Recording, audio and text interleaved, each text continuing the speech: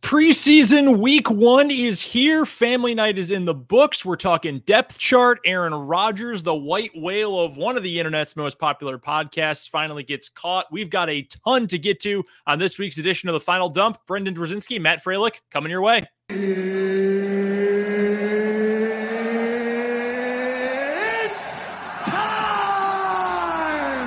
News dump. News dump, yay! News dump. I mean, that's kind of a loaded question. It's a landslide! It's The Final Dump, presented by Game On Wisconsin.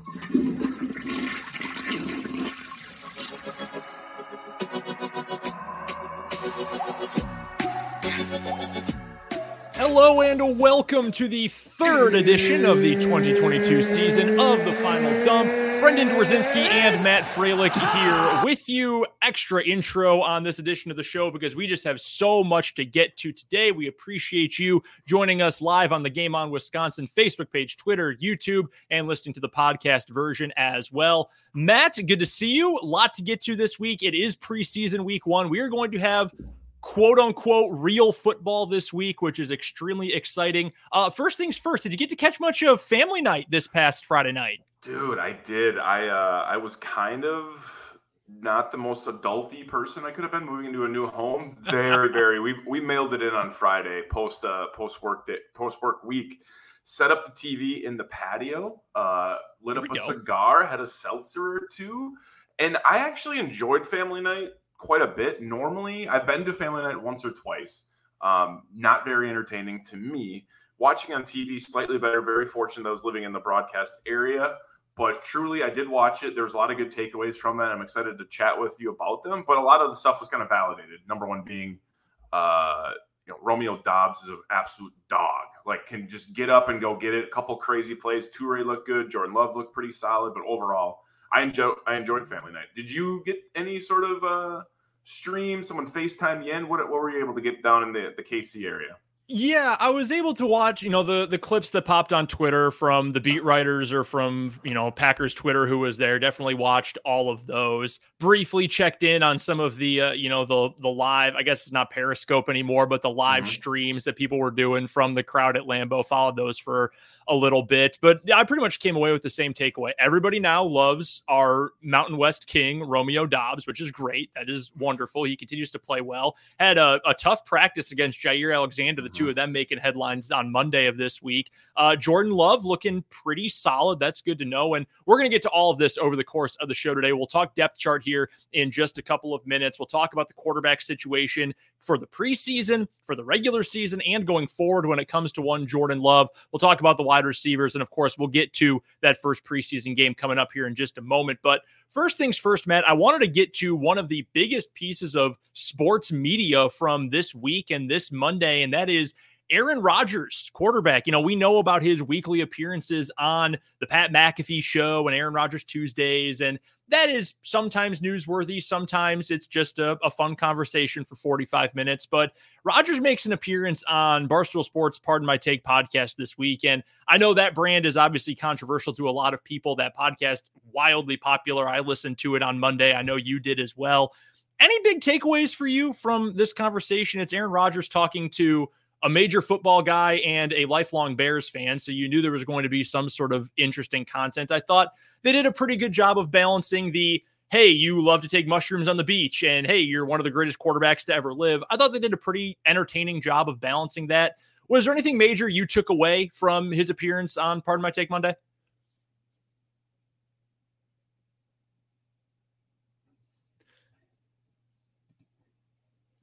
And we are, for the second week in a row, and I don't want to roast my guy too much, but for the second week in a row, we have a minor technical difficulty. So, Matt, back in now. I will reframe the question to you because I know you've got a lot to say about it. Did you hear anything on Monday from Aaron Rodgers that really took you aback or surprised you or anything related, maybe made you sad thinking about the 2014 championship game again? And now, I love this. As a huge That 70s Show fan, we had to bring out the stupid helmet for this. I love it. It's just grit week and back-to-back performances. You go to the tape sometimes and you look and you just can't get it right. You gotta. If I had a chin strap, it would be yanked up to here right now. So ultimately, I love the PMT performance. It was fantastic. It was a lot of defending himself, not a lot of love from as he normally gets from the boys on the Pat McAfee show, whether he goes on whatever sort of entity, the podcast from last week as well. I thought it was hilarious. Him and Big Cat going back and forth quite often, just discussing how much Big Cat loves and embraces Rodgers' downfalls and treats him as his Super Bowl. Rodgers always prepared for anything he does, and like kind of lying that he didn't follow what they put out content-wise, but ultimately like takes jabs throughout the entire thing. We're like, okay, this guy knows what he's talking about. So at the end of the day, I thought it was absolutely great. It was a nice little balance from off the weekend. I'm really excited to get into also affiliated with Barstool Sports, Busting with the Boys, see what Will Compton and Taylor Lewan have in store for us, because they were at practice and family night last week. So see with like Preston Smith, Robert Tunyon, some clips have been going pretty popular on social, but at the end of the day, it was good. It was entertaining. Just the back and forth to see that trifecta go has been awesome to see. And I think they probably all have been waiting for this opportunity to strike. I would think Dan Katz, Big Cat, more often than Aaron Rodgers or PFT, but it was fantastic. And at this point, I don't know if I can do a show with this for the next 45 minutes. I'm taking it off, but it's next to me. In case something bad happens and it goes off the rails, we're going to put it back on. We're going to get it back in the Oklahoma drill. Hey, always ready with the gear. I appreciate that. No, I thought it was an entertaining interview. And again, I mean, if you're a fan of that particular company and what they do, I'm sure you loved it. If you're not, maybe you never checked it out in the first place. But I thought it was a good mix of the serious and the funny, and at one moment, the kind of awkwardly serious. But, you know, for the most part, I thought it was a good, entertaining interview. And it's another chapter in, you know, I'm not going to say that I have loved everything Aaron Rodgers has said over the last couple of years, or all the ways that he's acted, or the personal choices he's made. But I do appreciate that in the last couple of years, he has been a lot more open with media members. And a lot of times it's on his own terms. You know, the McAfee show, his regular appearances there, it is very much an environment where he can control the narrative, because we know he likes to do that. But this is one where maybe he wasn't quite as comfortable, like you said, and I appreciated it. It did hurt me to remember the 2014 NFC Championship game, because that's one of the worst memories of my entire sports watching life. And I remember it vividly. I remember the onside kick. I remember sliding down instead of running the ball inside the 30-yard line after the last interception. I remember Clinton Dix botching the coverage, and it ended up being a 2-point conversion for Seattle that probably never should have happened. I mean, I remember all of those things, but it's kind of interesting to hear them from his perspective, or for him to be able to perfectly recite the defense the Bears were running in week 17 of 2013, and knowing exactly what John Kuhn was doing when he came up and blocked Julius Peppers when he was the free rusher. I mean, he sees the game differently than everybody else does. It truly is special. I mean, there's Brady. I think Peyton Manning's brain is probably the most incredible the NFL's ever seen, and Aaron Rodgers is right there with them. I mean, just getting to hear him talk about football even more than talking about whatever other weird things go on in his brain, I think is just such a great thing that we should cherish. Because he's talked before, man, he doesn't want to do, media. He doesn't want to do color commentary when he's done. He wants to get out of football. And it's something that I think, again, as much as he can be weird, and I think that's fair to say, there's a lot that you can gain just football wise listening to him. And I'm going to appreciate that as long as we can here. I absolutely agree. And I'm glad you mentioned all this, because it actually jogged my memory quite a bit. Him talking specifically about the defenses, the looks that the Bears were giving him in that game, knowing that those opportunities were going to come again. When they blitzed 7, they only could pick up 6. And he's mentioned Evan Dietrich-Smith, and I think it was TJ Lang, the way they kind of picked up 2 guys inside. That was really, really notable. Yeah, just the cognitive ability, the cerebralness, right? As they say, like knowing how many picks that Brian Urlacher had for him. I think it was 3. He made it seem like he had maybe, a dozen picks on him, but just the 3 alone he thought was really impressive. And just the names recognition too of guys like, we're talking about like MD Jennings, I believe, or some other Jennings. I don't even remember Tim Jennings, I believe. Tim Jennings. There you go. And like Chris Conte, obviously a notable one. Like he was just, dude, it's just crazy how much he lives and breathes football. And again, just other ones he was talking about what his favorite play was. It was a combination of a play action boot, but he'd go the opposite way, kind of sling it out on a double move, triple move, maybe into Jordy Nelson down deep. Like, I'm glad you brought that up, because it definitely jogged my memory with some stuff in there. But his football brain is just unreal. But ultimately, too, discussed in there, like, hey, some people talk about this like absolute grind that is the NFL. It's really not like that. We know what our busy days are. Like, no one's like getting in at 5:30 in the morning, staying till 11 o'clock at night and, sleeping in a cot. Like that's not the life of a established veteran football player. Now, maybe that should be the grind of a young guy trying to get a second contract, undrafted dude, a coach even for that matter, because we know the toll they take. But it was pretty good. So I would highly recommend just go and find that clip somewhere and just listen to it. It was fantastic, especially if you're a fan of Aaron Rodgers and the Packers, because you are, obviously, if you're listening to this or watching this. No, that's true. The point you made, and it was right at the end of the interview, if I remember correctly, about the grind. And hey, it's a grind, but it's also, it's a habit, and it's not quite, grinding all the way deep into the night. It's not like the college football grind. You hear about college coaches who are working 23 hours a day or some ungodly thing. It's not quite like that in the NFL. And I thought that was refreshing in a way to hear. The other thing too is I loved hearing him talk about destroying the Bears, because I grew up in the suburbs of Chicago. I knew my exact way how to get downtown from my house in lovely LaGrange Park, Illinois, down to Soldier Field and the lakefront. And I grew up in a house of Bears fans. My dad's been a Bears fan since he was born in 1955. I remember all of that stuff growing up, and still the trash talk between the two of us. And I enjoyed getting to hear about the player's perspective on beating the Bears. That's a lot of fun, because as a fan growing up in that household, I also loved beating the Bears. So that was a really enjoyable part. But if you missed the interview, go check it out. You can find PNT absolutely anywhere. Listen to us, obviously, and the other Game On Wisconsin podcast for all your Packers needs. But for this one particular Aaron Rodgers podcast, it's absolutely worth it. So, Matt, from the interview and the past and talking about Ayahuasca and the various other Aaron Rodgers things that go on in any given week, let's get to the first depth chart of the preseason. It came out on Monday, and we know this is nothing especially serious. It's the Packers PR team that puts this together. We know Aaron Rodgers is QB1. There's no debate about that at this point. But while you can't take a lot of things from this, because again, it's not like Matt LaFleur is sitting in his office late on Sunday night poring over the fine details of his first depth chart, but is there anything that really stood out to you as intriguing or maybe especially not notable from this first depth chart? I think so notable quickly is just like there's injuries on here. Like there's guys that are injured or not on this list. Mason Crosby, not on the list. Let's just get out in front of all of that. So no David Bakhtiari's, no Elton Jenkins, obviously no Christian Watson. Still, the list can go on and on and on. So just, asterisk this. Let's not get crazy. I think the most notable is just the offensive line.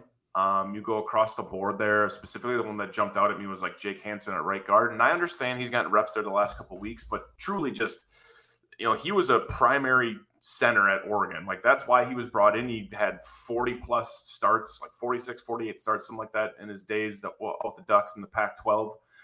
And this is the one that really shocks me, because you got Runyon in there, you got Myers in there, you got Jake Hansen in there, you got Newman in there, and Yash is on the left side. He's the vet. It's a little concerning. Now, as we get through the rest of camp, I think some things will shake out, and especially if you go to the second tier on that, that's also strange. And just, Zach Tom's been getting reps at right tackle, but it looks like Royce Newman's a starter right now. I think just offensive line, which has been one of the bugaboos, or how are they going to progress through the training camp and into the preseason? How are the Packers going to figure it out with that offensive line? Because to be able to do what they want to do this year, get away from throwing the ball as much, running the ball a ton, which seems very obvious at this point, they're going to need to have a good offensive line. So hopefully this 5 they feel confident if they have to roll with them week 1 of the regular season. But we do get a real preseason game this week to see a combination of all these dudes and all these guys that are backups and third string guys, etc. But outside of that, no. The defense looks damn near exactly how I would want it. I think there might be, if I had to pick, maybe one change, but even that, it was we're talking the third safety. The third safety, I think it was Sean Davis. A lot of people were talking about Vernon Scott and Enos Gaines are in there. So not that huge of a deal, but overall, no surprises other than it's oh yeah, Matt, don't forget injuries are not included. So it's the current depth chart in the offensive line. Yeah, I think the offensive line, to me, at least among the offensive positions, is what stood out. We'll talk about wide receivers a little bit later in the show, but that, the wide receiver depth chart wasn't really a surprise, and I don't think really means a whole lot at this point. We obviously know about the quarterback. We know about the running back situation. If you wanted to take something from Tyler Goodson, who's been a real camp standout at running back so far, being ahead of Patrick Taylor, who was around last year, okay, fine. I still think Kylan Hill makes the team over both of them once he gets activated off the PUP list, which granted might not be until the season starts since his injury did come a little bit later into 2021. But it's that offensive line rotation. And I know I saw a lot of Packers Twitter discussing the offensive line on Monday and really throughout training camp so far. That's going to be the group to watch. I would not be surprised once we get into the year, given the fact that we don't exactly know the situation with Bakhtiari. We don't exactly know the situation with Elgton Jenkins, even though both were in the rehab group on Monday this week, which is something. It's better than not being in person at all or not working out at all. I guess that is some kind of plus. To me, you mentioned the defensive line. I think that, or the defense as a whole, it pretty much looks exactly like you would expect. Seeing the defensive line, and we talked about that a lot last week, really in print, in words, made it that much more real to me that, holy crap, this group might be legitimately good. If your top five is Kenny Clark, Jaron Reed, Dean Lowry, Devontae Wyatt, the rookie, and then TJ Slayton, I'm feeling pretty good about that group. I love that group a whole lot. So I'm all in with what the defense looks like. Linebacker, I think we pretty much expected what that would look like. Campbell and Walker as your two starters. The rookie, Quay Walker, already up there. Defensive backs, we already know about that group.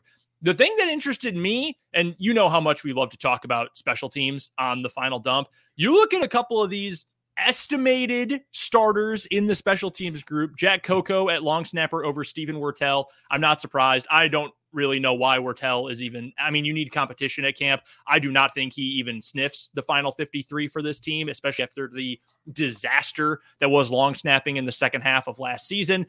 The other name that really stands out, though, one, Amari Rogers at punt returner still. Okay, we'll see how it goes. I'm sure that's just going to be a hot hand thing all year. I'm sure it's just going to be, hey, if you can catch a punt and not lose yardage, you are going to be in that role until you no longer can fulfill that role. So whatever. But Rico Gafford, the speedster at kick returner number one. Again, it's just an estimation. I know the opening depth chart really doesn't mean anything. It won't mean anything until we get to week one of the regular season.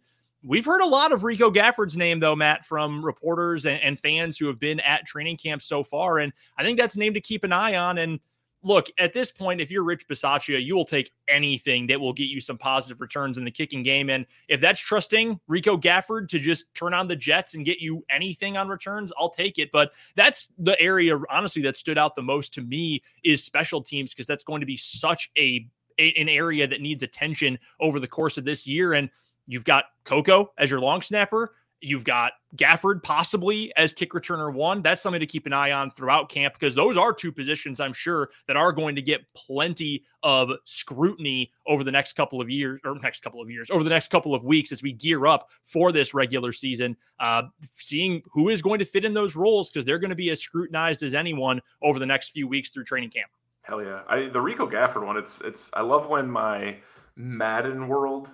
video game Madden world and Packers/NFL actually aligns, because sometimes it's not like that. But if you're a Madden head, you know Rico Gafford was nasty in Madden the last couple of years. Like whether you're playing MUT, salary cap, fantasy draft, or franchise draft, whatever, like Rico Gafford's an absolute speedster. And when they converted him to defensive back, I'm like, that's not a bad idea. Like you can't teach speed. Like let's see what he can do there. And he's been doing pretty damn well. Being the number one kick returner is kind of bizarre. I don't know in his previous roles. I want to say it was with the Raiders and one other team, like if he did that all that often. But at the end of the day, I know that 96, 97 speed in Madden converts pretty well, even if you're wide open, you're going to catch the ball regardless. So that was definitely interesting. And I think you mentioned it too with Wordle. Like there was a lot of, I think I saw some tweets on Saturday night, and definitely, Friday night, Saturday morning, just talking about why is there even two guys on the roster at long snapper right now. It's Coco's job, no doubt. Wordle's been absolutely atrocious. Didn't look good in the end of the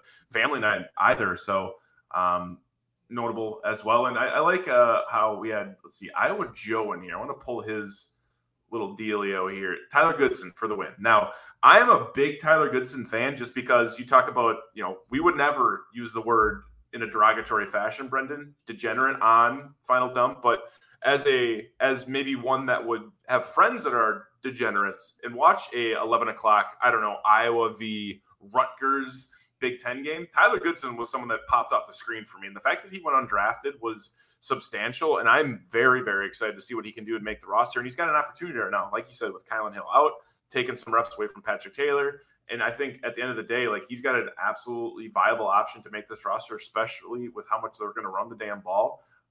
But overall, nothing too concerning. Defense is copacetic. Special teams, a little concerning, I will admit. I mean, without Mason Crosby on, that's all basically brand new names that are going to be your starters at those special team spots. And you have a new coach. So, like, how quick is that going to sync up when they play their defense, as they've been calling it? So we'll see what happens. But right now, I think the preseason is going to be a perfect time to find 11 guys that can play special teams for you.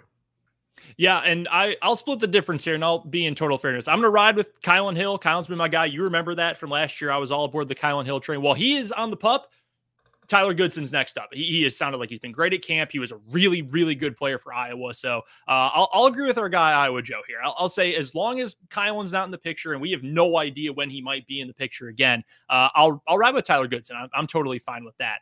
Now, with the preseason coming up, and this depth chart may indicate some of what we'll see, at least in the start of the preseason. Again, San Francisco might not. It's really hard to know.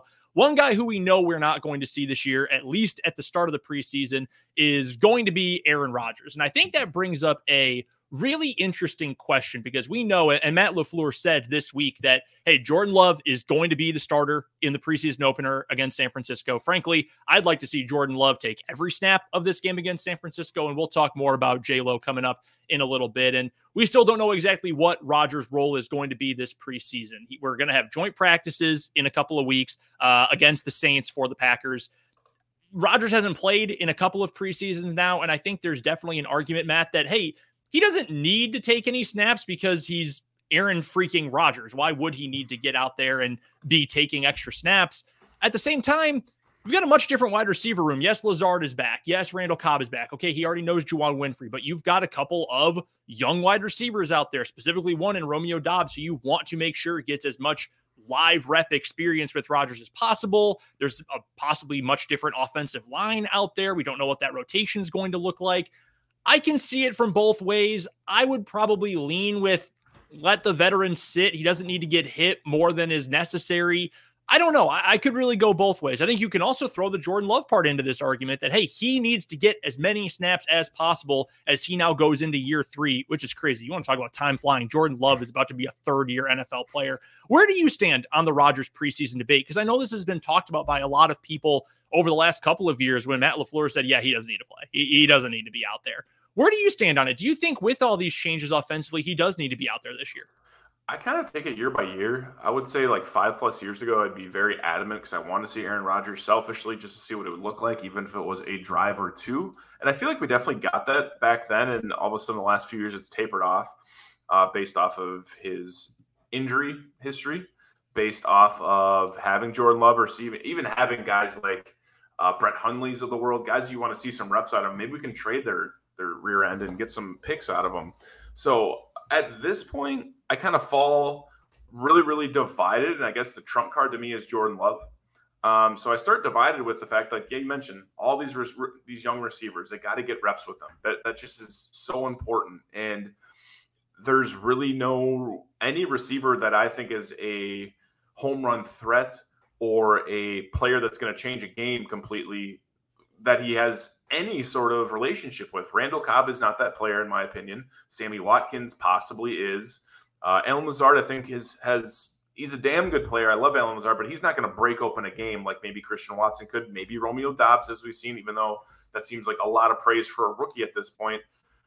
But at the end of the day, you have to understand that if you're going to not have Rodgers play in 3 games, previously 4, there's going to be repercussions from that. Like, they have came out slow year after year in certain games. Offense isn't clicking. Now, under the Matt LaFleur era, it's been a little bit it's caught up a little bit faster than Mike McCarthy. I think Mike McCarthy area, we were getting to early October and we would say, they'll get it figured out. They'll get it figured out, and it's just, I hate to see a slow start, and I hate to see the tempo that is just not there, that chemistry that is just a smidge off, because we know how these elite quarterbacks can play. You mentioned a couple at the top of the show, Peyton Manning, Drew Brees, Tom Brady. They play with some sort of rhythm, some sync. And even Rodgers mentioned that in his PMT thing today. He talked about that. Just, sometimes he doesn't want to have motion. Sometimes he wants to be able to get into the right cadence. And to get into your right cadence, you kind of have to have control of the offense. And without knowing the certain skill sets or how a guy breaks out of a route, how a guy's going to react to certain coverage or physicality, and you haven't really seen that from under center or out of shotgun, regardless, like, it's really, really tough to get that continuity together. So I'm okay with it not happening, especially if Jordan Love's going to get those reps. And he did suffer from that shoulder injury from last preseason, which again it made him regress once again, in my opinion. There was no progress from him. So I think no more Kurt Benkert. Danny Etling apparently has been doing pretty well, but at the end of the day, let 10 just get back there. And if he takes, I don't know, there's 180 minutes of gameplay. Like if he takes half of that, 90 minutes, 120, I would be really, really okay with that in the preseason, because why not? Like, let's figure out what you truly have. There's still a lot of stuff that I even saw on family night, or even you hear from these practices, he's still making the errors as far as forcing the ball, doing certain things that you want him to get away from. Get him in a game speed and see if he can adapt with that, and let 12 sit on the sideline, do what he does, and let Love just, take as many snaps as possible.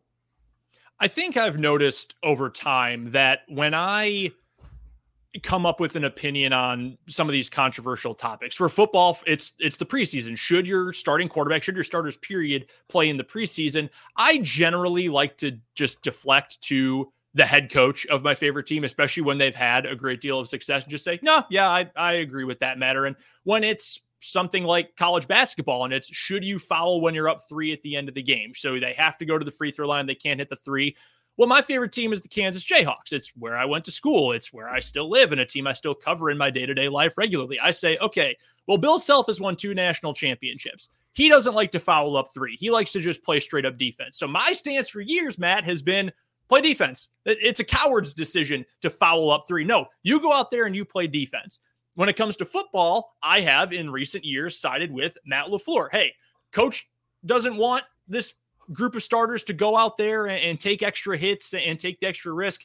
I'm fine siding with that. I'm fine saying, no, I don't think these guys need to be out there. And I think that's where I'm going to lean this year as well. I can totally understand the desire to get some more live reps with Romeo Doubs out there. If Christian Watson can eventually get on the field this preseason, same thing with him. Hey, you want live reps. You want to be able to get some of the timing down, because I think it's important to know, as much as I'm not in the doom and gloom camp with these wide receivers like some Adam Rank national pundits are, I still believe that you could use to develop that timing. It's not going to be like Rodgers to Adams, where they had that sixth sense, that ESP between the two of them, where they could connect without even doing anything more than a quick look, a quick wink at one another. I mean, that's just not how it's going to work with a lot of these young guys. Maybe Randall Cobb, maybe a little bit with Allen Lazard, but not with Dobbs, not with Samori Toure, not with a Christian Watson once he gets back out there. So I do think there's value in that, but I think there's probably just as much value in taking practice snaps. And that's been LaFleur's argument for the last couple of years, hasn't it been? That,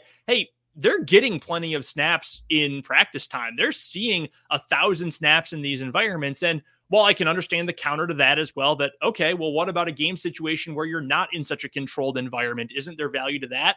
Yes, I think there is. And I think there's certainly an argument. And I'm not going to bash anyone if they say, no, I want Rodgers out there for a full quarter in one of these games. I want to see it, because I can understand the argument. I don't think I agree with it. And I still think I would just let him rest, because he's Aaron freaking Rodgers. I don't think he needs any of that. And he's getting reps with Dobbs, with Toure, or with whoever else in these practices during camp. So I can see it from both ways. I still think I would lean no. And generally speaking, if you went up and asked, hey, Aaron Rodgers, do you think you need to take these snaps? And he said, oh my God, of course not. Absolutely not. Do I not need to take these? Actually, he'd probably make some sarcastic comment as he said it, and he would give me a dirty look and then a wink too, probably. I don't think he probably needs it. I don't think he wants it. And at this point, I'm willing to concede to that. That's fair. I totally agree. And I think one final thing I'm going to add is just, we went through the depth chart of the offensive line. Not great. Like, you're missing a lot of studs out there to be able to block for him. It doesn't take much for some 5th round, 6th round pick that's got some athleticism out of, I don't know, the Mountain West Conference, for instance, possibly, to just come off the edge and absolutely blow someone up. So that's the last thing you need to have happen, is for Rodgers to take something in the chops and just tweak. And there's no point in it. And I've got definitely, like I said, the last 5 years kind of gone more towards the middle, and especially this year. Let Love take some snaps, but I would like to see Rodgers getting some sort of cadence with these younger receivers. But I guess ultimately that's what training camp's for, and that's what walkthroughs will be for leading up to preseason games in week 1. Well, you mentioned Jordan Love, and you mentioned him getting snaps, and we pulled up the comment from our guy Jacob Westendorf on the Game On Wisconsin YouTube, where he says, I would play Love every single snap in this preseason. And I think that brings up an important question here, and that is, what's going on with Jordan Love? What do we feel about Jordan Love at this point? On Monday this week, there were some tweets from some reporters. I know Ryan Wood, I think Matt Schneidman, I think pretty much all the beat writers had a comment about it, that he did have a bad interception. He threw it to Chris Barnes, bad pick, underthrow, threw it right to the defender, really. But generally speaking, at least this is my anecdotal perception, Matt, we have seen a better, or at least have heard about a better Jordan Love during this training camp so far. And Matt LaFleur has made comments about that as well, that he looks like he is getting it a little bit more. And I saw somebody say a week ago now that he's looking more like a professional quarterback at this point. And on one hand, okay, wow, it took you 3 years to even look that good for a first round pick. What a disaster. Okay, I get it. But at the same time, he hasn't been asked to do anything. He didn't have a preseason at all his first year. There wasn't really a real training camp his first year in the league because of COVID. Last year, he got banged up, and last year was just such a mess for him. This year, he's healthy. He is getting a full preseason. He's getting a full training camp. We've heard good things more so than the bad things so far. We knew Love was going to be a project from the very beginning. What are your thoughts? What are your feelings about and in regard to Jordan Love at this point? Are you feeling a little bit better about him in a pinch? Hey, Rodgers is out for some reason. He gets hurt. Something happens. There's another pandemic. I don't know. Something that causes him to miss some time. Are you comfortable with Jordan Love stepping in with his familiarity with this system? Because it's the only system he knows in the NFL ranks. He's got great running backs. The offensive line's a question. But what are your thoughts about where the Packers are with Jordan Love? Should he play 90+% of the snaps? Do you even need to see Danny Etling in this preseason? Because we know Danny Etling is nothing more than a practice squad body and a camp body at this point. It's all about what is Rodgers doing and what is Jordan Love doing, especially when it comes to the latter in training camp. Where do you stand on J-Lo right now? You know, my confidence has never been higher with him, but that doesn't really say a whole hell of a lot. The bar was pretty low. The bar was so low. The bar was pretty down low. The bar was so low. And it's just because there's days where he's flashed. Obviously, Matt LaFleur said he saw his best practice out of him ever this last week. So you have to take that with a lot of weight. But at the end of the day, he's still making some of the same mistakes. You know, some of the same things that you'd want him to get away from that he was still doing in college, where he'd sling it deep for no reason. You mentioned the Barnes pick. I think he had another one today, actually, in a 2-minute drill where he tried to get down and ended up resulting in an interception in the red zone, and basically the game would have been over at that point. I remember it was a defensive back. Regardless, I digress. Like, I just think you said 90%. Shoot, I would take that. I mean, half would be great. 75% would be great. Danny Etling, no disrespect to him, but he's been around the league quite a bit. I mean, he's definitely a practice squad guy. If he was, had an opportunity to be a backup or a starter, he would still be on a roster. And there's guys that float around, but at the quarterback position, not so often. So right now it's high, but let's really see him come Friday and how he looks. I mean, he didn't look tremendous on this past Friday for family night, but at the end of the day, I think he's got an opportunity to prove some doubters wrong, myself included. I think he can stay healthy, make some plays. They rely on the run game a little bit. They got a stable of running backs in there right now. Let's see what he can do. But right now, let's really, really see what you have. And at the worst case scenario, at least you're teasing him out there for 31 other teams and maybe trade for him at the end of this year or something. I don't know what the plan looks like going forward, but truly, like, get him as many reps as possible, because I don't think there's anything bad that can come from getting Jordan Love more reps than, I mean, I don't think there would be a bad thing if you got 100% of the reps. I don't see what the negative would be at all. No, I'm with you on that. And again, no disrespect to Danny Etling. I mean, Danny Etling, for a guy who has never really been a meaningful on-field regular season snaps NFL player, has gotten to experience some pretty damn good coaching in his career, because now he's with Matt LaFleur and he's sitting behind Aaron Rodgers. He's been with the Patriots before, so he got at least something you would expect from Bill Belichick while he was in New England. He did have some level of success while he was in college. Now, granted, he played for Les Miles, and I could tell you all sorts of things about my opinions on Les Miles at this point, but that's neither here nor there. That's for another podcast, probably for a different network. you don't need to see him. He's not going to factor in for this team in meaningful snaps, whether it's in the regular season or, God forbid, in the postseason. It's Jordan Love. And I would rather see Jordan Love out there throwing to Romeo Doubs and throwing to Osiris Mitchell and Ishmael Hyman than I would rather see Danny Etling throwing to Juwan Winfrey at any point. Like, that just doesn't do anything for me. But every single rep that Jordan Love gets, I think does carry some amount of weight. So I understand the argument that, hey, he should be out there for 100% of snaps. And I honestly would have absolutely no problem with that. And I'm with you that my confidence in Love has gone up. My bar was not quite as low as yours, but it also wasn't, through the roof. It was somewhere in the middle, but on the lower end of that spectrum. I can cop to that. I think he can still be a good player. I think there's still probably some level of value for him on the trade market. The name we've heard around the NFL is being, hey, someone's going to trade for him. If there's an injury, someone's going to trade for him. It's been Jimmy Garoppolo because he's had success in the past. He's coming off of an injury, but he's been to NFC championship games. He started and played in a Super Bowl not all that long ago. Now, granted, the fact that he missed a deep ball late in that game to Emmanuel Sanders is one of the reasons why the 49ers didn't win that Super Bowl, but that's neither here nor there. For a team that maybe needs an injury replacement, I think that would make a modicum of sense. What about Jordan Love?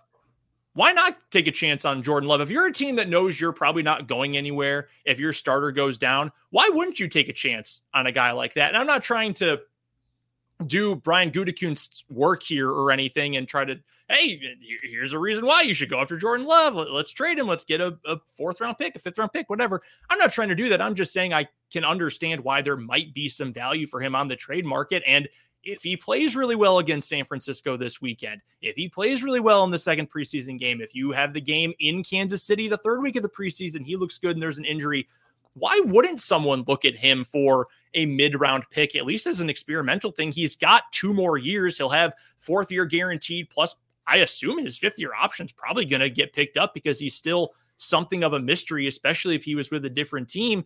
There's value to that. And I think there's value to keeping him in Green Bay as well. And that's the real difficult part about Aaron Rodgers' future, is that if he committed to, hey, I've got 3 more years and I'm going to get you through my age 41 year, I can get you to that point, and I know I'm going to play at least that long. Then if you're the Packers, you're probably more willing to say, okay, you know what?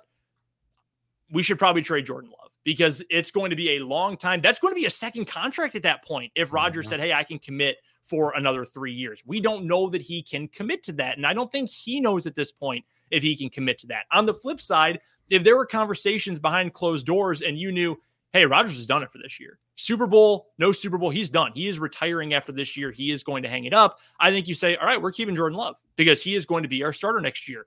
I would assume we're thinking longer term with Rodgers rather than shorter term, but we just don't know. And I don't really think Aaron Rodgers knows, and it's hard to know what 12 is thinking. And for all the good comes the downside of, where is he going to be? Where is his head going to be this time next year? So you're kind of stuck playing this waiting game with Jordan Love. I hope that if he does stick around and if he is still the long-term option, there is a bright future for him. I want there to be, obviously, because I care about the Packers' success more than I care about, oh man, I was right about Jordan Love 3 years ago. I mean, that doesn't hold any value to me. As I've said countless times, Matt, you've heard this over and over again. I would rather be wrong and have it turn out being good for the Packers than be right and have it be a bad thing. I'd rather be wrong every single time if that meant it was going to end up well for the Packers. So it's a tough situation. I really do hope for the best for Jordan Love in his future. I just don't know what it's going to look like. And that's why there's so much value to getting him every single snap, or at least as many snaps as possible this preseason, to either bump up his value for your team so you know, yes, we can trust him next year or in 2 years or whatever, or so, you know, some team in the AFC has a quarterback that gets hurt and you say, okay, well, Jordan Love is yours. You can have him for a 4th or a 5th or whatever. There's value to playing him. I just don't know what his value is going to look like for Green Bay, even if he's having the best practices of his life. It's just so hard to know because the quarterback situation is both nailed on, but also in flux at the same time. It's a weird kind of paradox. It's very strange. And truly, like, you're kind of hung out on a plank, right? You're walking a plank and just waiting to see what Rodgers does. And if you were to get rid of Jordan Love, then you're in a real state of affairs because you thought you had a guy that you went up and traded up for and now you got rid of him for some late round pick because you just wanted to, and all of a sudden Rodgers does a Rodgers thing, which he could flip on a dime at the end of this year and say it's just not, he's not passionate for it. Do I see that coming? Potentially. I mean, but he's also balled out the last 2 years plus and won back-to-back MVPs and probably is primed for a third one possibly this year if these new cast of characters can pull it together for us. So, yeah, I don't know where you're at with Love overall, guys, but I think just truly let him just get some reps because there's nothing bad that's going to come from that. Let's get to a real quick comment from the Game On Wisconsin YouTube from one of the internet's most eligible bachelors, Todd Varney, who adds in that the only way I'm okay with moving Love this season is if we bring back the boat. That's Blake Bortles. I'd be okay popping Bortles if that's the backup quarterback option at some point. I mean, if it's Etling, okay, fine. I mean, cool for Danny Etling. That's a cool story for him. Make some cash. I don't know if it ends up being Bortles. Hey, he's a pro. He's been around. He's been with some good coaches. He's been in the locker room. He knows a bunch of these dudes. If that's what it takes, then okay, sure, fine. I'd be okay with that. I think there's a better chance that Jordan Love gets traded than he is ever the full-time starter in Green Bay at this point. And that's not a criticism of Jordan. It's really not. I just think we're probably more likely to get 3 years out of Aaron Rodgers from now on than we are likely to get 1 year out of him. And if that's the case, that means you're going to get to a second contract for Jordan Love without him ever really playing a meaningful snap. And I just don't think that makes a whole lot of business sense. So while we're talking about Jordan Love playing a bunch of snaps, let's get to previewing this first week of the preseason, taking on San Francisco this weekend. Is there anything to you, Matt, that really stands out that outside of Jordan Love, because we really have covered that, but is there anything that you're hoping to see or expecting to see or really dying to see from this team against San Francisco? I saw our good pal Sam, who is one of the hosts of Last Call Lambeau, tweet out that, there's going to be plenty of narrative if Jordan Love comes out and plays well in a preseason game against San Francisco. But on a serious note, is there anything you're really hoping to see out of this game? Or is it pretty much, I want to see Jordan Love take a bunch of snaps and I hope no one gets injured and that's it? I have a lot of expectations for the first preseason game every year because it's just there's all these new faces and all these new guys that were either drafted or brought in. And sometimes I'm let down by that because it's a little sloppy at times. The second half gets kind of out of whack. And some guys maybe you don't see get as many reps as you'd like. Now, I don't think that's going to be the case this year. But a couple position groups I'm going to hit on that we already talked about really will be offensive line because most of these guys that are going to be there are going to be starters. 3 out of 5 are definitely going to be a starter. There's no way about it. And you could even make the case for 4 out of 5, depending where you fall on the Bakhtiari Elton Jenkins thing, or injury, not a thing. So that's going to be interesting to me. Second one will be special teams, as we already hit on, between whether Mason's Crosby's is healthy or if they have all 5 new faces out there doing their specialist work in Rick Bisaccia's special team unit.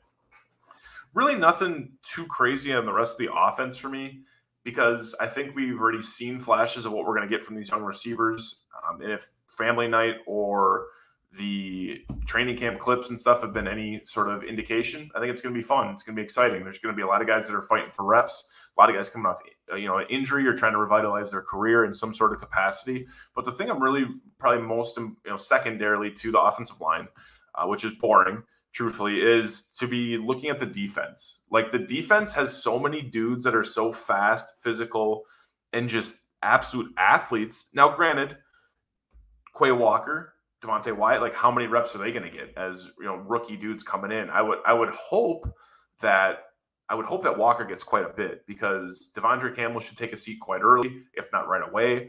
And I would really, really hope he gets some of these young guys into the fold. That would really, really make me happy. And just to see what sort of edge pressure we get. It's really, really it's kind of dealer's choice right now at the third spot. Ladarius Hamilton was having a game or a practice today. Apparently he's now the third outside linebacker behind, as we already said, Preston Smith and Rashawn Gary. But after that, I'm really interested to see what guys can fill in on the right side. And then let's just kind of, maybe I'm just going to be a little sarcastic here, see what the run defense looks like. San Francisco 49ers have consistently run the ball down the Packers' throats. They're going to do that with whoever the hell they want to put in the under center or hand the ball after them, rather. So hopefully they can stop the run with these gentlemen that you already mentioned that they've kind of bulked up on the interior, which is fascinating and really, really intriguing.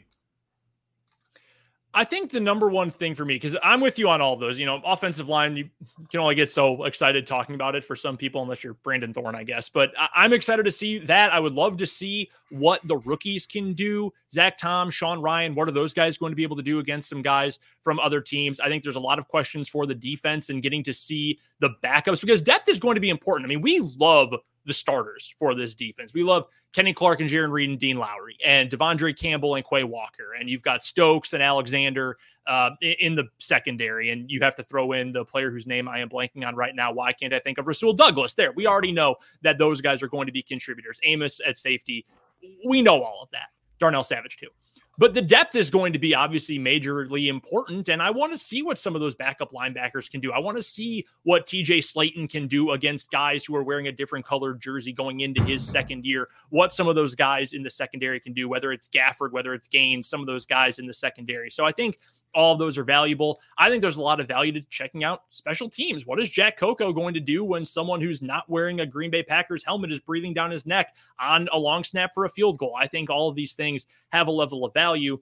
In terms of entertainment purposes, I don't care who is out there for San Francisco. I don't care if it is second stringers, starters, third stringers, dudes who they just picked up off the roster of the Pittsburgh Maulers of the USFL. I don't care. One deep ball to Romeo Doubs, I'm sold. It's going to be pants off, naked, running through the streets, preaching about my Mountain West King, Romeo Doubs. I don't care. That's where I'm going to be. That is where I've already hitched my wagon for preseason excitement. I'm sure there's someone else who's going to pop up and I'm going to say, oh my God, wow, did you see Chris Barnes is absolutely a real player and that's actually going to mean something and he's going to be legit? Sure, I'll jump on that bandwagon too because I'm a shameless homer and that's just who I am as a person.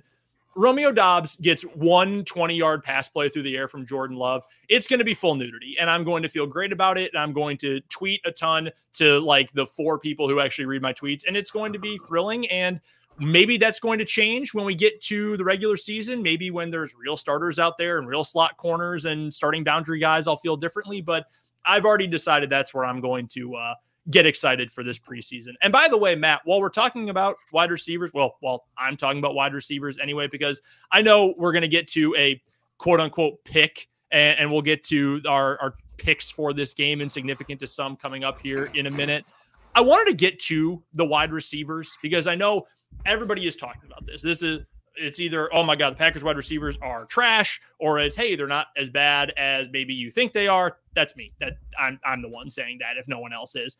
How many do you think are actually going to make the 53-man roster? Because I think there are a few that are nailed on at this point that we are certainly going to, Randall Cobb is going to make the team. Okay, he is going to be on this team.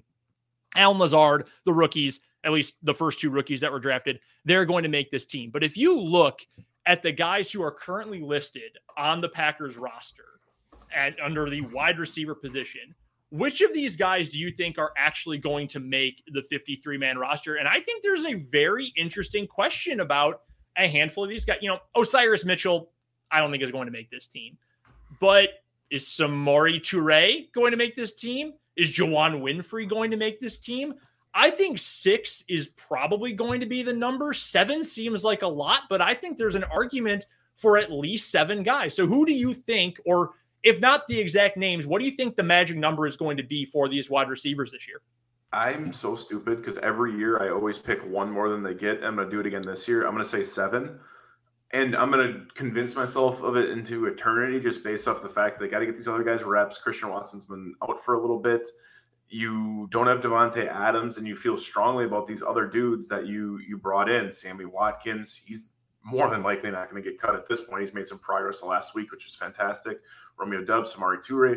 Now, Toure seemed like a lock before training camp started, right? He was the Rich Bisaccia darling that he was plucked to come return kicks for him. And as we just looked at, we broke down the depth chart, he's not currently even slotted anywhere in the punt return, kick return situation. So a little bit outside looking in maybe for Toure, but I look at it this way. I'm going to rattle them off quickly. And if you're watching or listening, keep track at home on your fingers and take off your socks, Todd, if you need to count any further. So number 1, Randall Cobb. Number 2, Allen Lazard. Number 3, Sammy Watkins. Number 4, Christian Watson. I think those are absolute locks. Amari Rodgers, definitely lock. Romeo Doubs, duh, at this point. And then it's a coin flip for me. I think Danny Davis is going to be a hell of a practice squad dude. I think Osiris Mitchell has flashed a little bit in the last week, him being on the team. That's fantastic. Malik Taylor, how many times could you be on, kind of a sleeper or on the bubble until you're just gone? And then it really comes down to, for me, is Juwan Winfrey and Samari Toure. Both kind of special teams aces. Winfrey a little bit more of a physical freak. Samari Toure more of a straight line runner. Both can contribute to special teams in different ways even. So that's the kind of way, that's how I assess it at this point. So I'm going to say 7, the final spot. Toure and Winfrey battle it over. I have no idea who that'll be. Hopefully my math worked out and everyone at home either agrees with me or disagrees with me, but that's kind of how I see it right now. They're going to finish with 7. Toronto's the 53. I feel like I keep trying to talk myself out of 7, but I think that makes a lot of sense, especially when you consider the fact that there's a lot of unproven guys here. Why not take another, get as many bites at the apple as you can, get as many lottery tickets. I can torture this metaphor as much as you want. Why not try to get as many opportunities to find a legitimate piece as possible? So if we're going alphabetically here, I'd say Cobb is a lock. That's 1. Davis, I think, ends up being a practice squad guy. Romeo Dobbs, duh. Hyman, I'm going to say that's a cut there. Lazard is an obvious one. I think Mitchell probably ends up getting cut. Maybe one of those last 2 cuts I had in there ends up as a practice squad guy too. Rogers for sure is going to make the team, I think. Taylor, he's been a special team standout. The special teams has also been trash. So I don't really know how much value there is there for him. I think there's a real argument for Toure. You spend a draft pick on him instead of trying to get him as a free agent. So they obviously value him to a degree. I think Watkins is going to end up making this team. And I think Watson is certainly going to end up making this team. And I'll say Winfrey gets cut or ends up on the practice squad as well. So for me, that's 7 there too. If Watson maybe ends up on the PUP to start out this season, he misses a few weeks while he's dealing with this injury. I think that is certainly possible. That would honestly, or obviously, make it a little easier to just say, hey, we're going to stick with 6, and then our 7th is on PUP. We'll figure it out later on. I don't know. I feel like 7 is a lot to keep, but by the same token, you want to get as many lottery tickets as possible. You want to try as many different guys. Maybe Winfrey ends up blowing up this year and he's a real player. Maybe Toure is the guy that you thought maybe he could be. That's why you spent that flyer 7th round pick on him. I'm going to lean with 7 right now. Maybe the preseason first couple of games changes that a little bit. The practices with New Orleans, maybe that makes us feel a little different, but I'm with you. I think 7's the number right now. Maybe that's too many, but I'll stick with it. We are almost out of time here, Matt. We've got plenty more wide receiver discussion we're going to have throughout training camp, but let's get to our final segment of the day. That is significant to some. We've got a player prop and we've got our game pick. We'll start with the player prop here. Wide receiver wise, we talked about Aaron Rodgers and passing touchdowns and passing yards last week. I've got a wide receiver prop for you, and it's for Allen Lazard, who is probably wide receiver 1 technically going into the year. We talked about that a little bit on last week's show. The over-under for him, and I saw this from a couple different sources, 5.5 touchdown receptions this year for Allen Lazard. I think that's actually a pretty decent number. So over-under 5.5 for the Lizard King. What do you see for touchdown receptions this year? Damn good number. And now last week going back, remember, I think it was the touchdowns you and I were both on. How did that fall? I think we both went over with the touchdown passes and under with the yardage. You got it. And it was a smash on the over for the touchdown passes. And then the yards, you and I both were like, as you said, it was like, ooh, that's a good number. That's how I reacted to 5.5. Now, based off of his career with the Packers, he had 8 touchdowns last year. 8 seems like a pretty good number for Allen Lazard to consistently get on a year-to-year basis. 5.5 seems like a ton. Now, granted, there's a lot more touchdowns to go around, a lot more targets to be had. There's also other mouths to feed. I feel like 8 of those touchdowns are more red zone touchdowns as well. Only did it on 500 yards, only 40 grabs too. So it's like 1 touchdown for every 5 grabs. That's kind of a crazy ratio. Not normal is going to happen. I'm going to say over.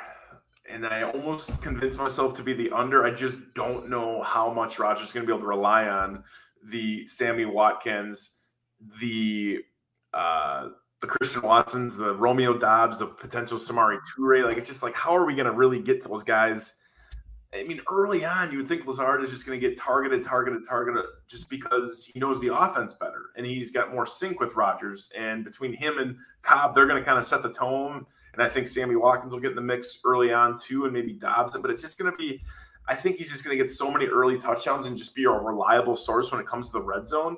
And the way he runs those RPOs and can block, I'm going to go over, but that's a really good number, 5.5. If I had to predict, I'm going to say 6. I'm going to say just a slight over, just with all the other mouths to feed. Granted, he should get more reps, but kind of a little outlier with that 1-to-5 ratio from last year.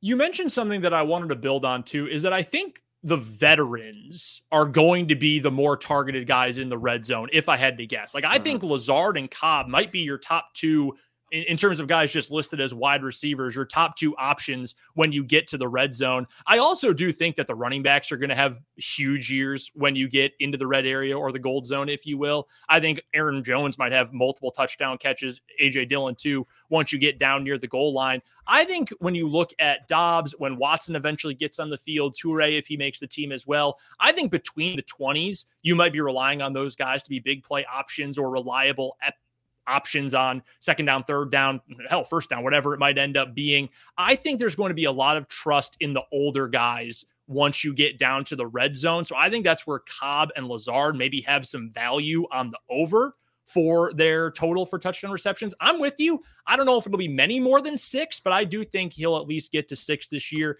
And hey, if he really wants to be a quote unquote number one, because there's a big contract potentially in Allen Lazard's future after this year, getting a handful of touchdowns this year is going to be key. So I'm with you. I'll take the over. I think there's going to be a lot of different guys contributing this year, but I think the veterans are going to be the ones who get relied upon on the goal line. So that brings us to our final pick for the show, because we're almost out of time here. Matt, let's get a preseason pick. For those who have been around now for 2 years of the Final Dump, last year we tried to come up with the most bizarre off-the-wall picks possible for final scores for preseason games, because it's fake football. This is significant to some. It is our betting wagering segment, so I will give you the same thing I say every week. Please, for the love of God, Yahweh, whoever or whatever you believe in, if you believe in anything, please do not bet on preseason football games. Please, I am begging you, do not do it. If I won't even do it, I am pleading with you to please not also do it. So with that, the spread is 1.5 in favor of the 49ers. Matt, do you have a pick for this week? I'll just take the Packers. I mean, it's so funny. It's so funny that, like, I've thought about it time and time again to bet on the preseason game, and then I get through like a first week and I'm like, what are we really talking about here? We're looking to see if like some random Joe quarterback or some dude, like, it's just like you're basically just trying to see. And truthfully, if you're even vested in a game like that, it is just an absolute slobber knocker of just like stupidity that to even have 60 minutes of football to watch that and painfully try to bet the over on like some stupid line that's like 37 or 38 points with backups. It's an absolute, like, I'm looking at like Jets Browns. Like, can you imagine betting on Jets Browns in Cleveland? Like, I would just freak out. There's just no way I could handle that. So I'm gonna go with the Packers. 1.5, sure, let them cover. I don't even know.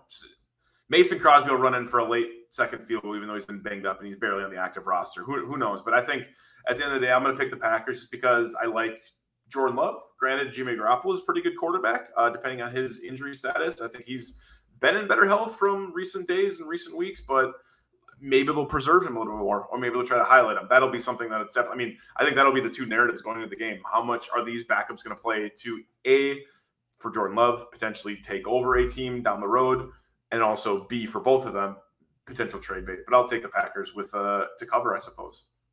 As you said earlier today, Matt, degenerate is not a slur on the Final Dump. We are the friend of the degenerate. I still cannot possibly condone betting on preseason football. Give me Packers 25, 49ers 19, Romeo Dobbs 3 catches for 64 yards. We get completely nude, and the Final Dump ends up in the top 1% on OnlyFans next week. That is going to do it, though, for this week on the Final Dump. Thank you so much for joining us for this jam-packed show. Enjoy week 1 of the preseason, Matt. Football's back. Not like totally real football, but football's back nonetheless, and might as well enjoy it because it always comes and goes way too quickly. Yeah, I feel really, really, I don't know if I should feel happy for your wife or disappointed with her with all the nudity that is being projected on your neighborhood and your house. But I mean, you know, I'll let her decide. But ultimately, if there's a Packer win, I think anyone should be able to gallivant as they please. she knows how I feel about the Packers. She knew what she was getting into from the very beginning. For Matt Freilich, I'm Brendan Dworzinski. This has been The Final Dump. You can follow Matt on Twitter at Matt_FRA_. I'm on Twitter as well at BrendanDZW. And of course, follow Game On Wisconsin, Twitter, Facebook, Instagram, YouTube. Check us all out. The podcast will be out live Tuesday morning going into next week. Enjoy the first week of Packers preseason football, and we will join you coming up on Monday next week. We will recap all of it, get you more from the best of training camp. That's coming up on next week's edition of Final Dump. Well, Wayne, I think this is one that Vince Lombardi and George Hallis would be proud of. You could have given me the touchdown. Then it's hard to overturn. You know what I mean? I understand. That was a good effort, though, wasn't it? It was a pretty good effort.